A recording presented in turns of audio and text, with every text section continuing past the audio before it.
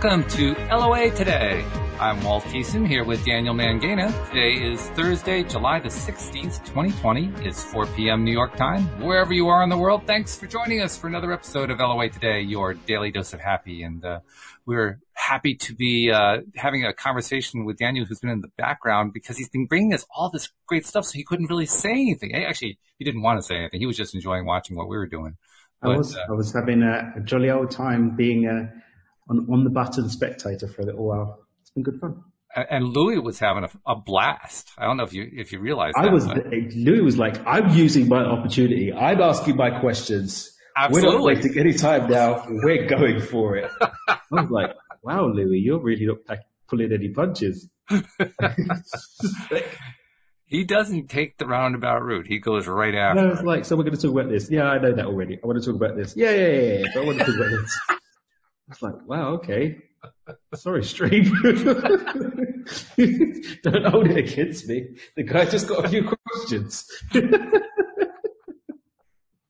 Yeah, that's pretty much what Louis is. But I love it. And it was a great conversation. It was definitely. Some great depth to it.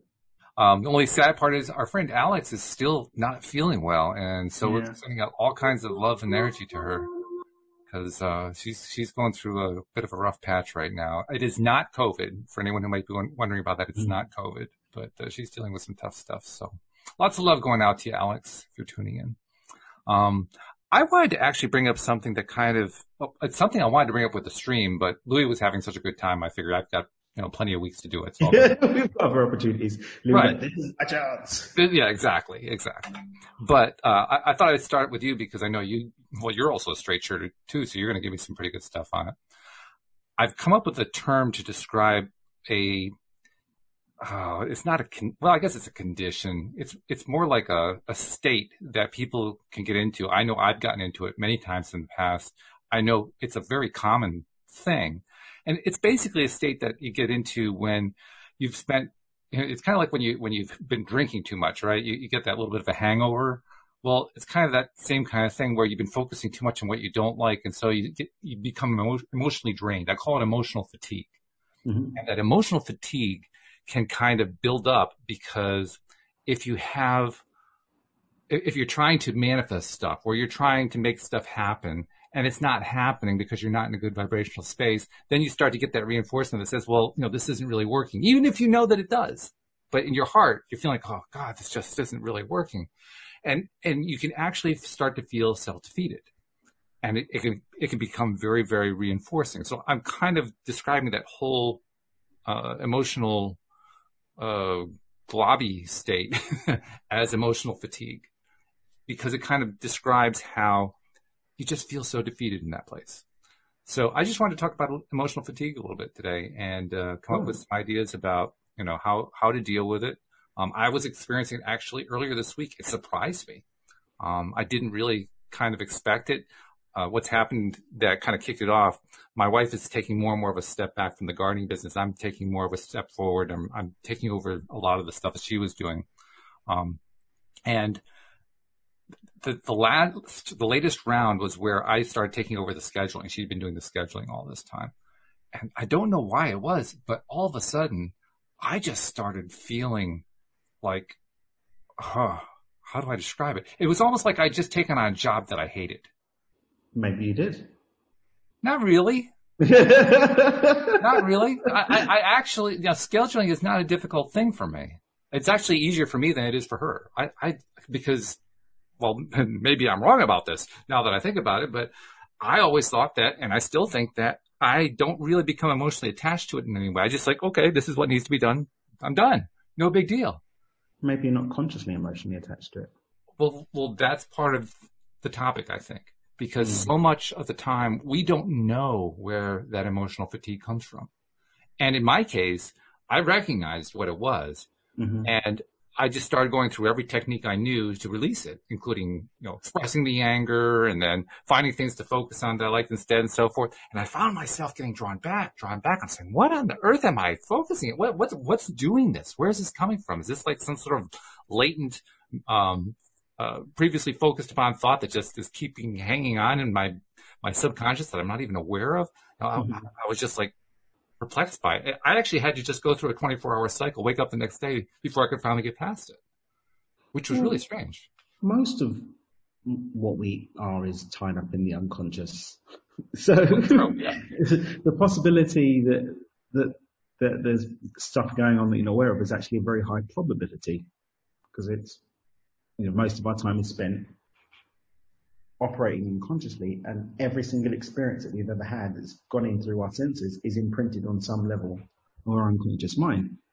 So it could even be that there's an unconscious association that you've got that's happened with a connection with an unconscious memory that you have that's created this discombobulation that you're experiencing in that now, right, as some emotional fatigue. I spoke with someone recently, and they were talking about a behavioural pattern that they stepped into when they moved back to a certain area. I'm pretty confident it's because the neural pathways that they associate with that area created a different combination of chemicals in their brain, sure, in the body, that resulted in a new type of behaviour. Mm-hmm. So, I mean, once we start to understand just how much of our time is spent in our unconscious mind and how much of our bodily responses are coming from that place, and that emotions are simply the body's chemical response to a feeling, to vibration, mm-hmm. then we can start to say, oh, okay, well, something's going on from thought. On the journey of thought to matter, we're getting caught in this space whereby this cocktail of chemicals and hormones being produced in my body that I'm experiencing as emotional fatigue. Of course, now the next question becomes, all right, I've identified it. Now what do I do? I think every type of thing is going to require a different medicine. I mean, that's why I give away my clearing toolkit, which any of the listeners can grab at dreamwithdan.com/free-resources. On my free resources page on my website, there's the Clearing Encyclopedia, which is a composition of different modalities I've been experimenting with over the last 20 odd years, and I'm always testing and looking to update that. And we use different combinations. I talk about stacking, for example, mm-hmm. which is understanding what's the microshift that I can make right in front of me. So when the depression wants to keep in with me, for example, the likelihood that I'm going to be able to pivot directly into meditation, which is a really effective way to get through it, sure, is really low. Or even if I can get into a meditation, I'm going to sit in a meditation, is very, very low. I need to create enough space for me to be able to hold that meditative space. Right. So what can I do next? For me, normally it's just changing my physiology, or at least changing my breathing. So when I start to feel that pang, which can sometimes happen at the most random times, from an input or a trigger that I've not even recognized, I can recognize the feeling at the onset. First thing I do is straighten my back, change my breathing so it's deepened through the nose, out through the mouth, and then start to do in for a count of 5, hold for a count of 5, out for a count of 5, hold out, empty for a count of 5, and do that cycle, which gets me out of the parasympathetic nervous system and allows me to start creating space mentally to choose new emotional states. From there, let's talk about that for a moment too, the parasympathetic nervous system, because that's. I am not scientific enough. You should have asked that to Kim. Kim was around. We can talk about it metaphorically. We don't have to go into the science of it. He's covering up. Okay. that was the chance to ask him. But carry on.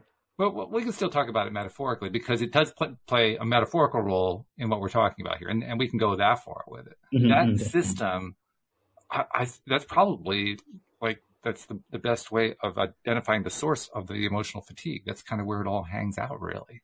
It's where it's where. Well, there are some people who say that the body is where the subconscious mind resides. So that would be like the pathway, so to speak, mm-hmm. of the emotional fatigue, because it's in the body. I don't think that the mind is in the body, so I don't agree with that one. But I mean, the subconscious mind, not the mind, the subconscious mind. No. I don't think mind's a physical thing. I think mind is another level of consciousness that exists outside three dimensions, because we don't taste, touch, smell, feel it. We don't engage with it with our physical senses. Okay. So for me, it's another layer of reality, but that's another conversation in and of itself. But the body is the gateway to communicating with other levels of consciousness, regardless of which one it is. So the gateway to the mind is through the body, yes. We experience messages back from the unconscious in through the body. One of the cool things about human design is it gives you the way that you are most optimally set up to have that communication, which I think is pretty cool. So the messages are always there. The path to moving beyond the stuck state is always there. And the breath is a really powerful way to shift. I mean, when we look at the 10 bodies in Kundalini Yoga, the pranic body, the breath body, is above the physical body. It's another gateway from the divine back into the physical. So I think that's, for me personally, why the breath work works, because it attunes that higher level of experience into what we desire, and then allows us to track the journey back down into our physical experience. That's interesting, because I never really thought about, of course, I'm probably not into meditation as much as you are, but to the degree that I've engaged in breathing techniques and so forth, I've just found them as a way to clear my mind. It's just a way to get rid of stuff I don't want. What's that? Why do they clear your mind? I don't know. I just know it works. I don't argue with it when it works. Well, I think for me, certain breath work techniques take you deeper into the now because they bring you into a space of presence. So when I do my visualizations and I call people into a certain breathing pattern, it brings you into centered space that you can access through the now, the new opportunities that we want to connect with. I've been doing more, I can't remember the word of it, but more DMT, producing breath work. My friend Lee has been getting me more into that kind of groovy stuff. And that's been really cool. It's been a great tool to tap into different sectors of reality because your brain tunes into different frequencies because it's producing more DMT, which is pretty cool. So breath has got different purposes. Sometimes it is just to slow down. Monkey brain's going, producing chemicals as a result that's giving you an emotional response. Right. Change the frequency of the mind through the breath, and all of a sudden we're out of high beta into beta, maybe into alpha, and able to access more resources of yourself through the breath, which is pretty dope. It is. It's also something that I find is, it's not only relaxing, it is a way of kind of breaking up a cycle. Yeah, disruption. It's a great disruption. Yeah. I also was really gaining insight on the day when this whole thing was kind of, my day was kind of falling apart, in that I noticed very quickly each time that I would try something, what was coming out of the thing I was trying. I can recall times in the past where I tried something, I had no idea what was going on. I had no idea what kind of result I was getting. I didn't have any kind of feel for it. Now it's like, okay, try that. Nope. Oh, well, that was wrong. That didn't work. That felt better. It was really, really quick. And I liked that a lot. But I didn't like what I was trying. I kept trying things that were working against me. And what they all added up to was I kept trying to do things to release the anger by expressing the anger over and over again. And all I was doing was building up the anger. Reinforcing it because you're staying in the same frequency of it. Exactly, which shows that there's a risk involved there. I mean, it can be very valuable to express anger and to get it out, but you can't stay there. And if you find that you're staying there, now all of a sudden you're creating the cycle you don't want. I was experiencing that really very directly. I think it's the dance between suppressing something and giving it room to breathe so it can pass, versus bathing in something and just sort of holding on to it. You know, like people that telling their story. Yeah.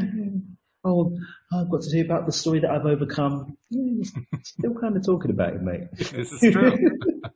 You know, someone that's really changed hasn't really got time to talk about their change anymore. Yes, exactly. You know? So, generally speaking, you know, everyone's different, right? But, I mean, we're talking in general terms here. But as a general idea, we connect with something long enough to see that we don't want it anymore. Right. And we give it life enough so that it can pass. So we're not holding on to it by resisting it or holding on to it by pulling in. We're letting it be. And this is where being in the now is so powerful, because when I'm in the now, I don't have my hands tied into something. I'm too present to do that. I can just be the observing witness of it. Right. Oh, isn't it interesting how angry I am right now? Yeah. Do I choose this? No. Okay, I'm going to let it pass then. And sometimes that discussion within ourselves demands that we go into some dialogue with it in order to dissect what our connection is to it so we can let it go. Not to play with it longer, not to dance with it longer, not to make love to it, just to see it for what it is so that we can go ahead and let it go. And sometimes it does work out that way. This is also part of what I was experiencing though. I was trying stuff like that and finding that despite my best efforts, I was hanging on anyway. I was holding on to this stuff. And literally I had to do major distraction in order to get my mind off of it. I just had to do it. For me, I call that's what I call addiction. It's repeating patterns unconsciously that we don't even really desire consciously. Just be playing it out. Addictions to anger, pain, suffering, victimhood. And I think it's important for us to be gentle with ourselves as we come up against these narratives, because generally speaking, we've practiced and rehearsed being these things for a very, very long time. We spent, and even if you're only 15 years old, like I would say, even if you're only 15 years old, you've spent 15 years practicing, rehearsing, and re-imprinting and reinforcing this idea of who you are. So maybe it might take more than an hour for you to break an attachment to that. Sure. Maybe it might take more than a week of doing a morning rampage. It might take a little bit more. But it's important also to layer into that the time that it will take is directly correlated to your commitment to the illusion of it needing to take time. Because change doesn't have to take time. It's getting ready to take the change. Make the change that takes time. Yeah, that time element is also a source that can be very confusing when you're in the middle of something like that, because we're so ruled by it in our physical experience. And to have the presence of mind to stop and say, okay, I know I feel like there's a time thing going on here, but there really isn't. That's not an easy thing to do when you're in that mental space. Very, very, very, very, very strong collective agreement. We are born at a certain time. We're told to sleep for a certain time as a baby. Mum is imprinting the narrative of time around how much time we're doing this. So then we go to school. We have to be there at a certain time. When we sleep, and we eat, and we play for a certain time. And then we go to school. We have to be at school for a certain time. And then we break at this time. We have lessons for this amount of time. Then we have to be at work for this amount of time. After we've been to school for this amount of time, or studied for this amount of time. Right. And then we get home by a certain time, and this happens. So the story of time is really deeply imprinted. And it does serve a function. It creates a very clear containers for things to be done in, and a very structured framework for us to experience three-dimensional reality. But there's a difference between having a framework that's useful that we make use of, to being a slave to a concept that just isn't real. Right. And that's the real difference right there. That's what's so important to recognize in the situation. And it takes a little time sometimes to learn that. It takes time. It takes some repetition and trial and error is not really the best phrase, but trial and experimentation is, it takes that. You have to kind of play with it and feel like, okay, what's happening here? How am I responding on this day? What's happening under that situation? What's happening under this situation? And then over time, the time thing, we start to learn what our own patterns are and how we respond the best. And that's kind of what I was doing. Let's see, which day was it? I think it was Tuesday. That's right. It was. It was leading up to the meeting with the Stream of David, and the Stream of David. Boy, did that talk about distraction! That just really wiped it right out. It was great. Brilliant. But it was an interesting experience, and it was a frustrating experience, but it was also useful because I got a better sense of some of the stuff that's still left over. And by left over, I mean, I've been doing all this work on myself for all these years. And every once in a while, something left over pops up. And say, oh, where did that come from? I thought I'd gotten that one out of here. I think, this is again a call for all of the listeners and both of us, a reminder to be gentle with ourselves because the journey doesn't stop. Had the journey ended with transcending into the ethers and become essence of pure light and back to communion with the divine, we're still in three-dimensional form because there are still pieces. Now, can there be a transcending in this lifetime for some? Yeah, sure. But even Jesus lost his shit and turned over the tables in the temple. Absolutely, So, I think, be gentle with yourself. I mean, it's just when we do have those opportunities to look back at a choice or a behavior or a way of thinking or whatever, to take that opportunity to look back and say, okay, what can I take from this that enables me to grow? And what thought markers can I place so that when the triggers come up again, I don't make a disempowering choice of the same nature? And that's all we can do. The rest of it sprinkles. You know? Yeah. And I love Dr. Joe's phrase, wisdom is the memory without the emotional charge. I can look back at something, take the wisdom of it through the memory of the experience without being emotionally engaged with it. I can witness it and say, okay, I like that. I don't really want to choose that next time. Mm-hmm. But not to disregard or have a disempowering emotional experience about it from the past either. That happened. I don't necessarily decide to choose that next time, so I won't. And one example of what you're talking about, I can point to right now. I can look back on that experience on Tuesday and say to myself, well, there was one really good aspect to the time, because through the benefit of time, despite the fact that I was focusing on a lot of stuff that I really didn't like, most of it didn't manifest into anything. Why? Because there was a time gap, there was a delay, and it gave me time to shift the whole vibration around before it could actually turn into something I didn't like. I actually did spend more time than I would have preferred. I focused on some bad stuff, and so I had some little small bad stuff that kind of came out. Mm-hmm. But it could have been a lot worse. If there was no time delay, it could have been, oh my God, it could have been that kind of an environment. And it wasn't. So the time situation works to our advantage as well as making frustrations for us. It works both ways. Right then. Right then. I think, patience with ourselves, and I've said this a couple of times today, patience with ourselves, and realizing that there's no point taking this thing too seriously because none of us are getting out alive. Yeah, right. None of us are getting out alive. At the end of the day, we're all going to pop our clogs, and at no point, regardless of what the situation is, at no point did it change that we knew the time or the hour of our passing. Mm-hmm. We don't. You can get as many fortune tellers, see as many practitioners of the arts or whatever, do as much ayahuasca as you want. You're not going to know the time you pass. And you're not going to be able to, at this level of consciousness, understand all of the pieces of your life before it passes. So what's the point? In giving energy that could be used enjoying this experience and learning from it and expanding through it, getting tied up in things that you're just not going to be able to identify to know at this level. Although, as Abraham and I would guess, the stream Abraham definitely points out, we all decide when we're going to pass. But not doesn't necessarily mean we're picking the time, but we make the decision. Yeah, but I'm just saying that not at this level of consciousness. Otherwise, no. I don't know. I've noted people in my own family who died who I was pretty sure they were done, and they thought they were done. Yeah, but that's a different kettle of fish. When they were 10 years old, they didn't know when that was going to happen. If we're talking about something impending, mm-hmm. I mean, if I've been held captive by pirates and there's a gun to my head, likely, I'm going to be seeing the end pretty soon. If I'm in a plane and it's falling out of the sky, I can probably say my final prayers, right? That's, if my body's failing and I'm not really interested in fighting that inevitability anymore, then I probably know that's what's going to happen.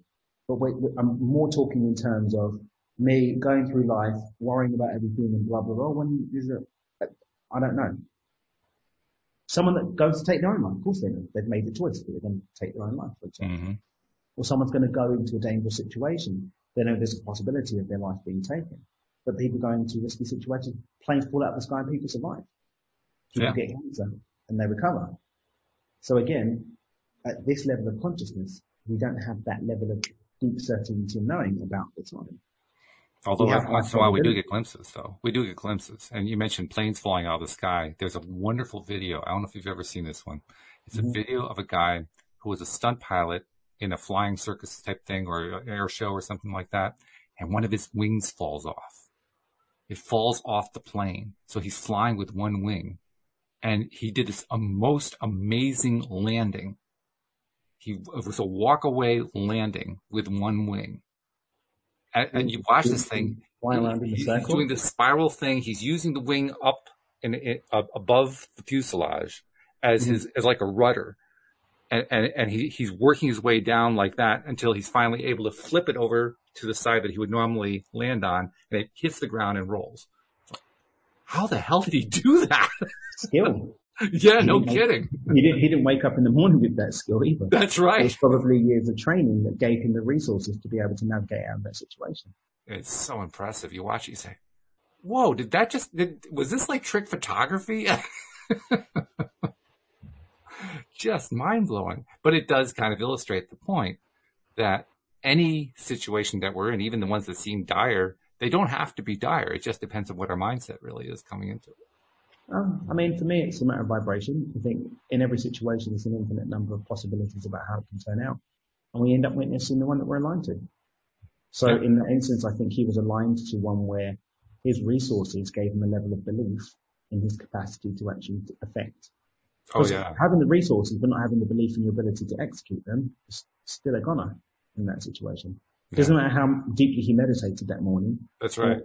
Or how much ayahuasca he'd taken. He had to have that belief already built. Or how long he'd been on a plant-based diet. Yeah.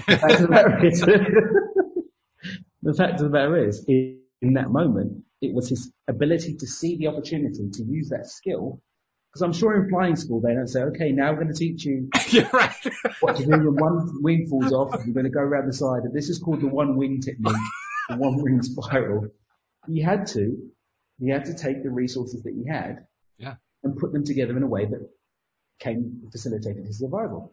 Yeah. But it was only a level of certainty that he would have had, and not even certainty that he was going to pull it off, but certainty that he was going to fly.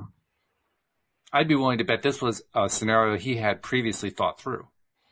He had previously, what would I do if, because pilots do this kind of thing. They figure, okay, I'm flying along and my engine fails. Where do I land? That's what they're constantly doing all the time. Mm. Well, he probably, as a stunt pilot, was taking it to the next level. Okay, I'm doing a stunt and the stunt goes wrong. How do I deal with that thing going wrong so that I can survive the thing going wrong? And you know what? This comes to the whole thing about just meditating about stuff and my whole stop meditating movement, that if all he did was visualize and meditate and do the spinning spiral yoga posture, but didn't actually do anything three-dimensionally to practice those skills, he probably wouldn't have been able to pull off that procedure. Probably, yeah. And it wouldn't have mattered if he was a carnivore or a keto or a vegan in that moment. We drive from some great realms here. I love it. But it's true. None of that mattered. It wouldn't matter if he was black, white, gay, or straight. What mattered was his ability to align to that potential outcome. Yeah. So that was a possibility for him. If he was like, oh my God, everything's going wrong, my wing's falling off, that would have been the end for him. He was a goner at that point if he thought that. Yeah. No but being open to the possibility opened him up to the possibility. Well, actually, in his case, it was more like a certainty, I think. There had to be a strong certainty in his mind. Yes, I can survive this thing. Yes, I can do this. I can pull this off. I personally believe that that's the case, but yeah, not being in his mind, at least for me, it's a maybe. Maybe.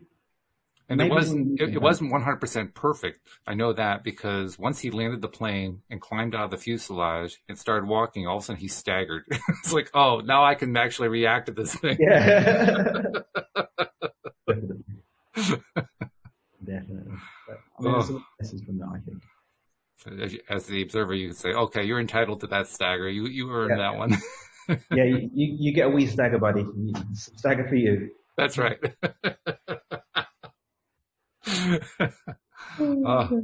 I love that video. That was just amazing to watch. It was also amazing to have that conversation with the stream on Tuesday, and that I say that as a reminder to our audience. This is not just a 1 or 2 or 3 time event, even though David's been on 3 times now. This is ongoing. We're going to be doing this every Tuesday. And we had a listener who took advantage and sent in a question that we asked the stream, got a great answer. By the way, Avi wrote to me afterward. He said, that was an amazing answer. So you really appreciated that. And I say that's because other listeners, I mean, think about it. How many people have wished that they could have that conversation with Abraham Hicks? How many people, not many people actually end up in the hot seat. A number of people have manifested it, but there's a small finite number of people who've actually made it into the hot seat, and a whole bunch of other people who had questions that maybe were answered in the context of somebody else's question, or maybe they were answered by watching a video, or maybe they just decided, like me, when I went to mine, that it's not all that important, so I'm not going to ask it. But still, there's a piece of you that wants to ask that question.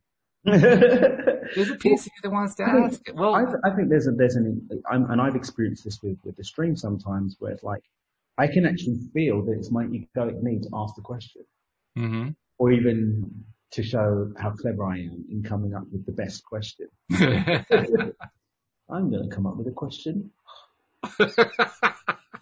All must know that this is my question, the question that I, Daniel Mangena, constructed. In those times, I keep my mouth shut. I tend to catch myself in my butthole mode and that sort of coming up and not ask. But my point is that our listeners don't have to stay in that mode. They can actually ask their questions. So, send in your questions. Send them to me by email or, text or whatever.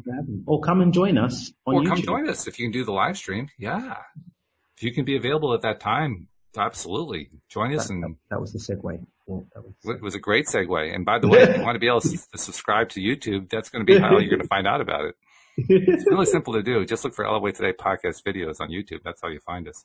And once you do that, also, I have to do the Alex Ting thing. I mean, she does the gestures better than I do, but, when you don't have Alex, you have to do second best. So, after you subscribe to the LOA Today podcast video channel on YouTube, make sure you click the little bell, because that's how you get notified every single time that we're live. So even if you forget, as long as you got your connection to YouTube on, you still know we're there. And then you can come on Tuesday and ask the stream your question live, which is fun. Yeah. Very, very cool. So please take advantage of that and tell a friend to tell a friend too, because we want more and more people finding out about this. Very, very cool stuff. And it's no holds barred. Yeah, I'm impressed by how well David has developed his ability to do the translating of the stream.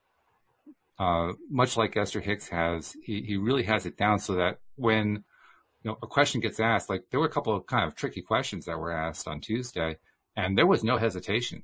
David just starts talking, and the words come out, and I could tell. The most difficult part was David trying to translate, because every once in a while he gets into that stutter mode, as he's trying to find how to say the words that are coming to him. But you can tell the ideas are coming through really fast. Really clear. Yeah.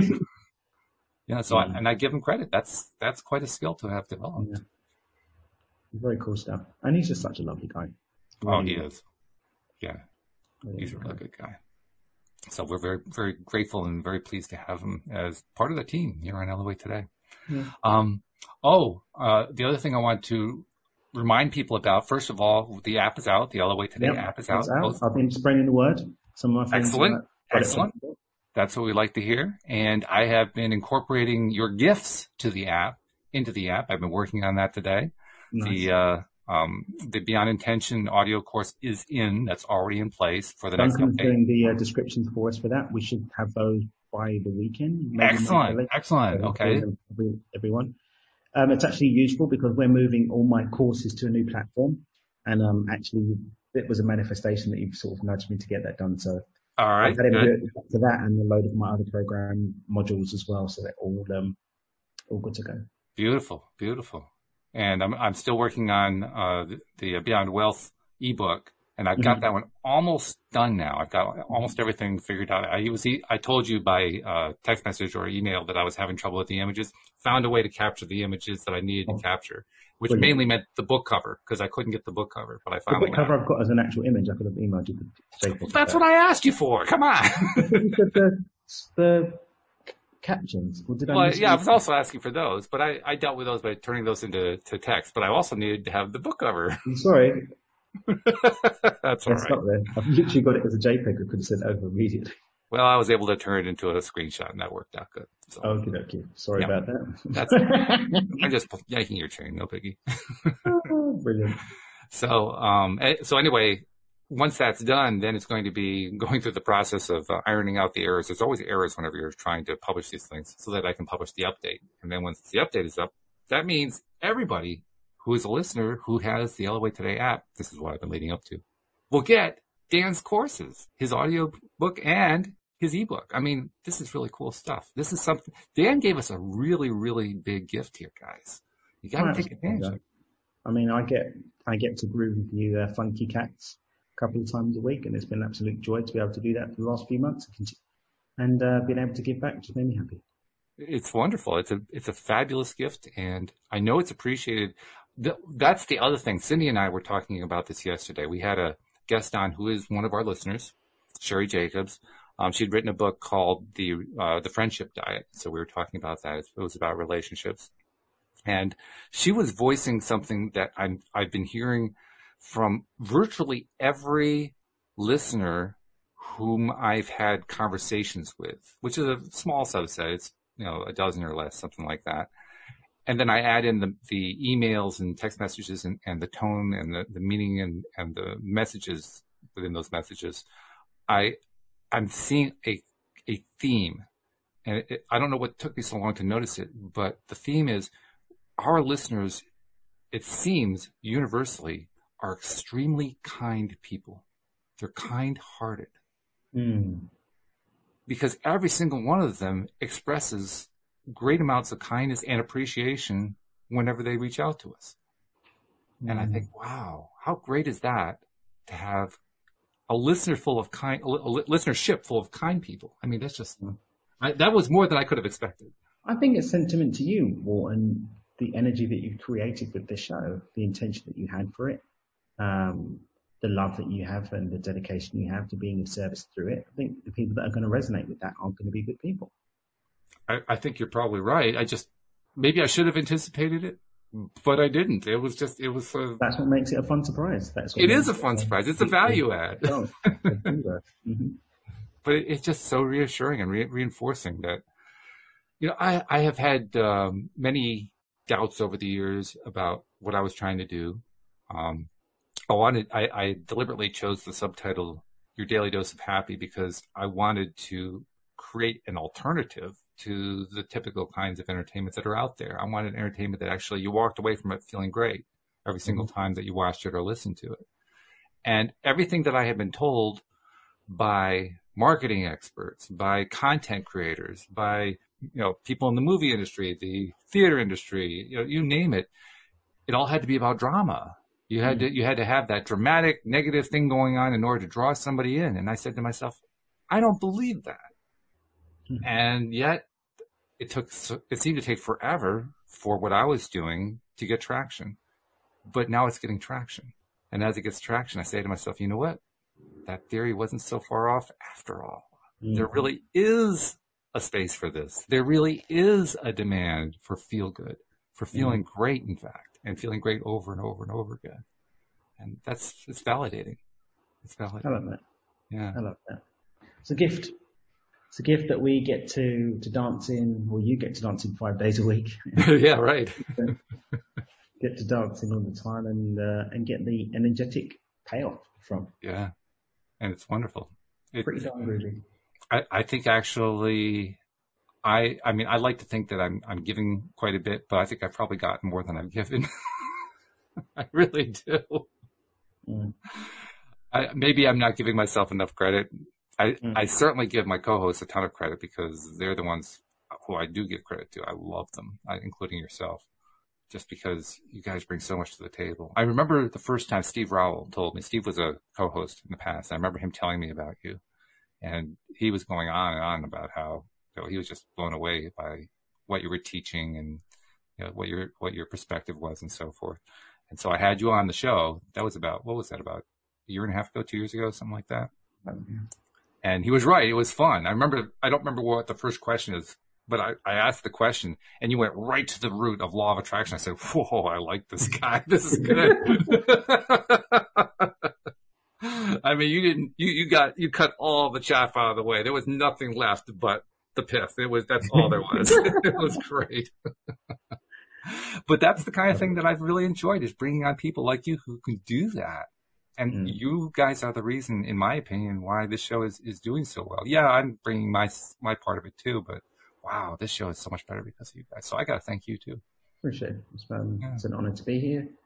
You're an amazing human, and it's great to have these dances with you a couple of times a week, and It is fun too. I like it. It'll be even more fun when our friend Alex is back. But yeah, definitely. yeah, there's when you first agreed to come on, I was thinking to myself, okay, where do I match you up? And the first thought that came to my mind was Alex, because you have a playfulness to you. You've demonstrated it, especially when you croon. But in general, you have a playfulness. And Alex is like, yeah, right. Well, that's what you do, though. I mean, that's the way to describe it, right? Yeah. So, and then there's Alex, who basically, she likes seeing everything from a funny perspective. She laughs about everything. She just takes joy in everything. And I'm thinking, put those two together, it's going to be magic. And it was, and it is. It's worked out really, really well. Great fun. I really do love it. Mm-hmm. Yeah. I want to get back to the original topic, though, as I usually try to do. Because the emotional fatigue is something that, fortunately for myself, I've gotten largely out of my system. It doesn't happen to me too often. But I am noticing a lot of people in the, quote, real world are experiencing, including a lot of LOA people. It was kind of coming up a bit in the conversation with Sherry yesterday. Sherry was talking about a lot of the challenges of just dealing emotionally with COVID, dealing emotionally with racial tensions, dealing emotionally with presidential stuff, dealing emotionally with all the stuff that's in the news. And you could tell from the look on her face. I mean, she was handling it beautifully, and she was focusing very much on finding things to laugh about it and so forth. But you could just see it's been weighing her down, and she's been experiencing it with other people being weighed down. So this emotional fatigue is actually a pretty big thing that's affecting a lot of people. I'd agree. But, the collective agreement of fear that's polluting so many people's experience right now, it's very heavy. It is. Very dense, heavy, emotional state. And the chemicals and hormones that are being produced in that vibration frequency are very and yucky. They're not groovy feeling emotions. So we've got people that aren't even empathic feeling more now, because they're just being exposed to so much. It's bursting through for people to feel all of that energy. And so, a lot of people who aren't even, empathic or energy feelers or even believers in that type of thing, are finding themselves dealing with emotional experiences that they can't quite place. Why they're behaving this way, why they're thinking that way, why they're having these thoughts. Then when you compound that with the loneliness and the lack of human contact that's there for a lot of people, lack of sunlight because people are inside their houses, and then you throw on top of the fire fear of death and tension. Oh, that old thing, yeah. All that. That's a lot. And again, I think that comes back to what I said before, being gentle and just being okay with fighting this many battles for many of us, and being patient and compassionate with ourselves as we navigate those waters within ourselves, because that's what's going to better resource us to more effectively deal with other people. What are some of the ways that you do that? I mean, I can kind of itemize a few that I do in terms of trying to be kind to myself and being, gentle with myself. First of all, I give myself lots of distraction. I don't allow myself to spend more than a X amount of time, and my X is relatively small. Focus on that stuff that I really dislike so much. But I also, I try to make it a point to learn from those times that I am connected to it, those times that I am paying attention to it. And by that, I mean, I try to monitor how I'm responding emotionally to it and ask myself, okay, I know what I feel right now. I know I don't like it. Is there anything I can do in this moment to kind of treat it like I'm in the gym working out a muscle, trying to build it up? And when it becomes too much, I will do the distraction thing and get my mind off of it. But while I'm in it right now, why can't I work it a little bit? Why can't I see if I can redirect my attention in a way that I don't normally do, just because I know it's going to feel better, even though I'm looking at this thing I don't like? I think that's really cool because you're not talking about running away from the problem. You're talking about creating space in order to deal with the problem. Yeah. I think that's a really key difference because distraction for some could be a space to not actually deal with it, but to run away. Sure. Versus Well, what that's you're what talking about, distraction which usually is is. Yeah. what And you're talking deliberately about. so, I might add. Versus what you're talking about, which is, do you know what? I need some breathing space to be able to be properly resourced to deal with this thing. So I'm going to create space for me to be able to do that. Very, very, very different kettle of fish. And I think for me, it's number one, acknowledging the situation itself, Hmm. acknowledging my role in creating it, because we sometimes don't do that. So I Yeah, no kidding. for ownership, step one of beyond intention. Mm. You're going to recognize these bit steps. I then do what I need to do as a microshift to get into space, to create more space, to create more space, to create more space, so Mhm. that I can get to a place where I can hold the vision and emotional state of what I desire versus what I'm in now, Mhm. without denying the experience as it is, Right. without blaming anybody else, without, shame, guilt, whatever. So, okay, I'm in this funky space now. Space, space, space, space, space. Okay, this is what I desire now. And let me hold that. Let me run the mental image of that. And then let me connect to a state of certainty about the possibility of that for me. And then let it go and find enough space to just slow the hell down and chill out while the thing turns. Step forward beyond attention and listen. And in that space of chilling out, stay aware of what I'm thinking and what I'm feeling. And when it comes up that I'm feeling something or thinking something that relates to what I've chosen not to experience, go back again, accept it, clear it, get into want instead, seek to hold it until the tide breaks. And that's when the miracles come in. That's when someone comes in and says they're sorry. This is when you get news that that thing's not happening anymore. Or, you witness a change in the experience. Because once we're able to consistently hold that new vibration, then experiences that match that new vibration have to follow because the law of the universe, we can only experience what we're a vibration match to. So when we change that vibration match, we change the experience. Rather than trying to fight the circumstance, resist the circumstance, push away the circumstance, battle the circumstance, blame Donald Trump or meat eating for the circumstance, it's just holding the vibration of what we want instead, but creating the space. And it's not always going to be easy. Sometimes this process of going through those steps is going to take time because we've got a really deep emotional relationship unconsciously to the current circumstance. So maybe this whole process is happening in micro shifts too. Okay, I Mhm. can't tackle the whole thing, but I can tackle this step. Okay, let me build Yeah. this model around that one step. New baseline. Okay, on this new baseline, let me move on the next step, and the next step, and the next step, and the next step. And when you really get badass at this, you'll use lead theory, which is using the first initial microshift as the gateway to changing all of it by association. Because everything's connected really. It's just our story of disassociation, our connection, our relation, our agreement to the illusion, of that disassociation, which means that, all right, now I've got to work on my relationship, now I've got to work on my health, now I've got to work on my purpose, now I've got to work on the money situation, or any one of them can be the gateway.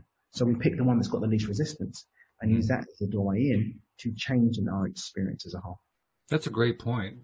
I know that I typically divide the whole realm into three categories. It's usually for most people about attracting wealth, attracting health, or attracting relationships. And Mm-hmm. I agree with you. Whichever one of those is the easiest one for you is the one to work on the most. Yeah. That's where you're going to get the most traction. That's where I get the It's most going to traction. be, it's going to be the least resistance because at the end of the day, what we're really talking about is getting beyond ourselves so we can be something else. Hmm. The resistance, the addiction to being who we are is going to create roadblocks and barriers to just being able to make that leap. But when Hmm. we don't have the same level of resistance, we can make that transition with greater ease. Right. So, Yeah. You mentioned earlier, use the term chill out as a way to describe what you're doing as you're kind of creating that space. mm-hmm. And that can be talk about, exercising a muscle. That can be a real challenge to exercise that muscle when we're in the midst of that emotional distress that we're experiencing. Mm-hmm. And even when we're not in the midst of the process, I mean, me and Olga have this all the time. She likes to go to the beach and do nothing at all. I want to chill at the beach, sip a margarita, read a book, I'll listen to a podcast, put my feet up, but I'm still doing something, Yeah. Mm-hmm. right? She wants to sit down and like, we're going to talk. But she deliberately does it because she just wants to sit there in silence. And if I move, see, you can't sit still for a minute. This is important to me. It's like, dude, you've been sitting here not saying anything for the last 10 minutes. You know this drives me bonkers. So for me, chilling is a very active process. I might go on the exercise bike. I might go for a walk. I might read something, watch something, listen to something. I'm still engaged. But that is chill for me. It's not chill at all for me to do nothing. That's actually a really, really uncomfortable. I would even argue that no one ever does nothing. Even when we're meditating, we're still doing something. Yeah. I mean, you talk about her sitting at the beach doing nothing. I kind of do that. When we go to the beach for long periods of time, I'll just sit there and look at the water. Mm-hmm. But I'm still doing something. Yeah. I'm meditating on the water. I'm enjoying the water. I'm enjoying the undulations of the waves, and I'm enjoying the color and the interaction with the sky. But I'm just looking at it and just kind of absorbing it and, flowing myself into it. Well, there's an aspect of the law of perpetual motion that says that, we're always in flux, we're always in motion, right? So we're always moving from non-form to form and back to non-form again. So there's never a point that we're doing nothing. I think you're right there. Maybe it's the type of thing that we want to do may involve more physical action versus exactly. For me, it's more mental action, whether it's reading a book or working on something, blah, blah, blah. For me, doing my work, I find it to be really, really chill. I love it when I'm doing some ideas or mapping something out and working on some new content. I can really enjoy that. I'm in my groove. Everyone's not the same. You actually said it there with the cliche that you used when you're really chill. You described how you chill. It's through action. Yeah. And that for you is really chill. Yeah. Super duper chill. Yeah. The way I look at it is I used to get a little bit perplexed, confused. Okay, when do I take an action? And then I finally heard Abraham say something that kind of ironed out for me. And I don't remember what they said, but the way I took it away was change the emotional state and then take the action. Yeah. Just stick with that rule and you're good. Well, for me, take it and act. We can only act effectively to the level of our belief in our emotional state anyway. True. So if we're acting out of alignment, then you just quote unquote wasted your energy anyway, because it's not going to lead you to the outcome, because you're going to be constricted by your vibration, because we can't experience anything that we're not a vibrational match to. Yeah. And our vibration is just our feeling space in action. That's all right. It is. And so Abraham, being infinite intelligence as they are, has hit the nail on the head there. They really have. Set the vibration first. And when you set the vibration with deep enough certainty, often the inspired action or the miracle comes for you anyway. That's the fun part. To the level of your belief also, but the more you do inside, the less you have to do outside. Yeah, the more that I get myself, just spend time feeling better. And then sometimes I'll even prepave it a little bit by saying, okay, I'm going to work on feeling better. In the meantime, source, send me a solution here because I don't know what the solution is. Or sometimes I'll just work on feeling better, just to feel better. I may do it either way. But the cool thing is, regardless of which way I do it, if I can actually just spend all my time focused on, okay, what's it going to take for me to feel better right now? Does it take total distraction? Can I think about whatever this thing is differently? What's it going to take? And I'll just keep working it until I'm finally micro shifting my way up that staircase to some point that feels better. It's amazing how virtually every time something comes to me that answers the problem, that comes up with a solution. It's very rare for it not to. You're at a different level of mind.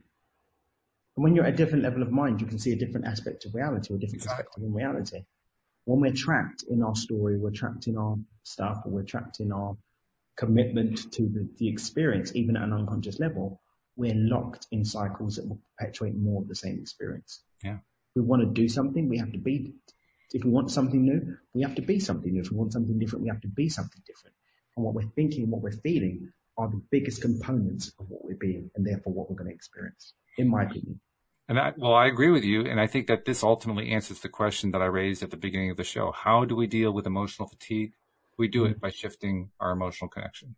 Yeah. We simply start changing it to whatever is going to get In one Microsoft, step one away. baby step at a time. One Yeah. baby step at a time. That's going to be a lot more effective. Yeah. And it works. It's powerful.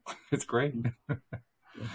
Something else that's great. I got to get this in here. I know I said it before, but I got to say it again because I've been waiting for so long to be able to say this. The app is now out there. And what that means is it's so easy now to be a listener. And this is a really big deal for me because I was figuring out from the beginning, Dan, how do you explain to somebody how to subscribe to a podcast if they've never subscribed to a podcast before? It's really challenging if you don't know the technology, if you have never experimented with it, if you've never played with it. And so over the years, I kind of developed all these different ways. Well, it's a very simple step. You do step 1, step 2, step 3. And I was realizing, no, it's too complex. I want an app where they just download the app and it's there. Mm-hmm. Well, I finally got it. Because you made it. The app is here. Great manifestation, bro. And Thank you. I've done that too. I am very, very proud of it. I can tell you, I sweated blood for this one, but I got it. I got it. You bumped to the road, but we got there.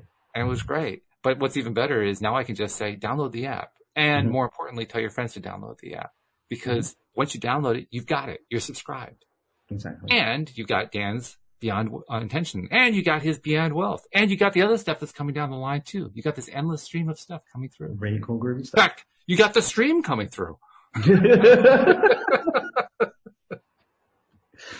So yes, I'm just so celebratory about the fact that app is out there and people are liking it too. And by the way, oh yes, thank you to those of you who have been sending in emails telling me what you like about the app and what you'd like to see changed. And I want to encourage more and more people to do that. I've gotten some fabulous feedback, stuff that I had never thought about when I was creating this stuff. One person have you ever heard of CarPlay? I had never even heard of CarPlay. Oh, yes. It loops into your smart car so that it comes up on the screen without you on the phone.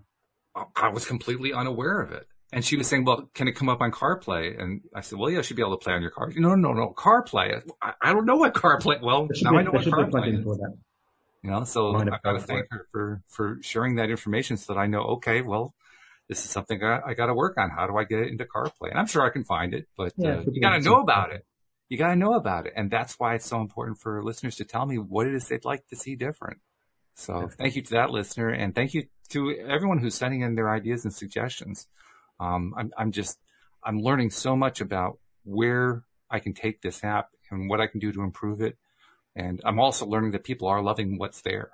People are really appreciative of what's there. So it's good stuff. So thank you very much as usual, Daniel. Your insights were spot on. Absolutely. It's fun. It's always a pleasure to groove and shake with you, good sir, and talk about the good things of manifestation, intention, alignment, and all-round badass life creation. Oh, I love that. Nice way to finish the show. You want to do the close? I mean, you're doing great. I guess pressure's on now.